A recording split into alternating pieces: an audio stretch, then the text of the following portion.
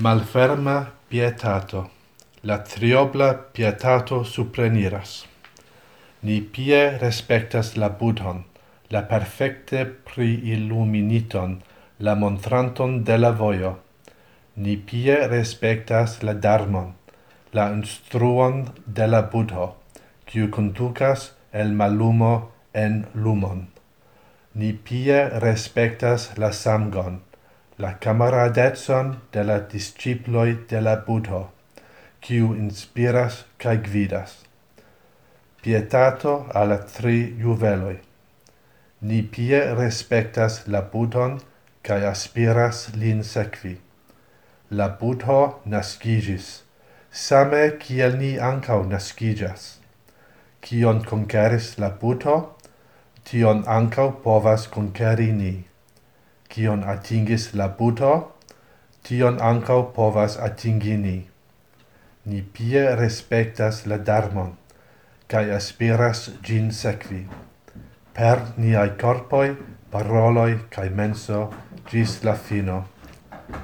La veron en ciui siai aspectoi, la voion en ciui siai stadioi. Ni aspiras studi, practici, cae realigi. Ni pie respectas la Samgon, cae aspiras gin sequi. La camaradetson de tiui quiui piediras sur la voio, dum ni crescas niam propran sin dedicion, unu post la alia. Crescas la sango, dum pli vastigas la circlo. Offeroi alla Budho. Respectante cun pietato la Budhon, ni offeras floroin. Floroin, quiui hodiau estas fresciai cae dolce florigas. Floroi, quiui morgau forvelcos cae disfalos. Same niai corpoi, kiel floroi forpassos.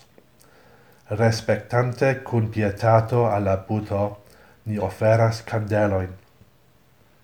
Al tiu, kiu esas la lumo, ni offeras lumon. De lia pli granda lampo, mal pli grandan lampon ni lumigas en nia kerno. La lampo de Bodio, quiu brilas ene de niai coroi. Respectante cun pietato la Budho, ni offeras incenson, quies parfumo trapenetras la aeron. La parfumo de la perfecta vivo, pli dolcia ol incenso, disvastigas en ciun directon de la mondo.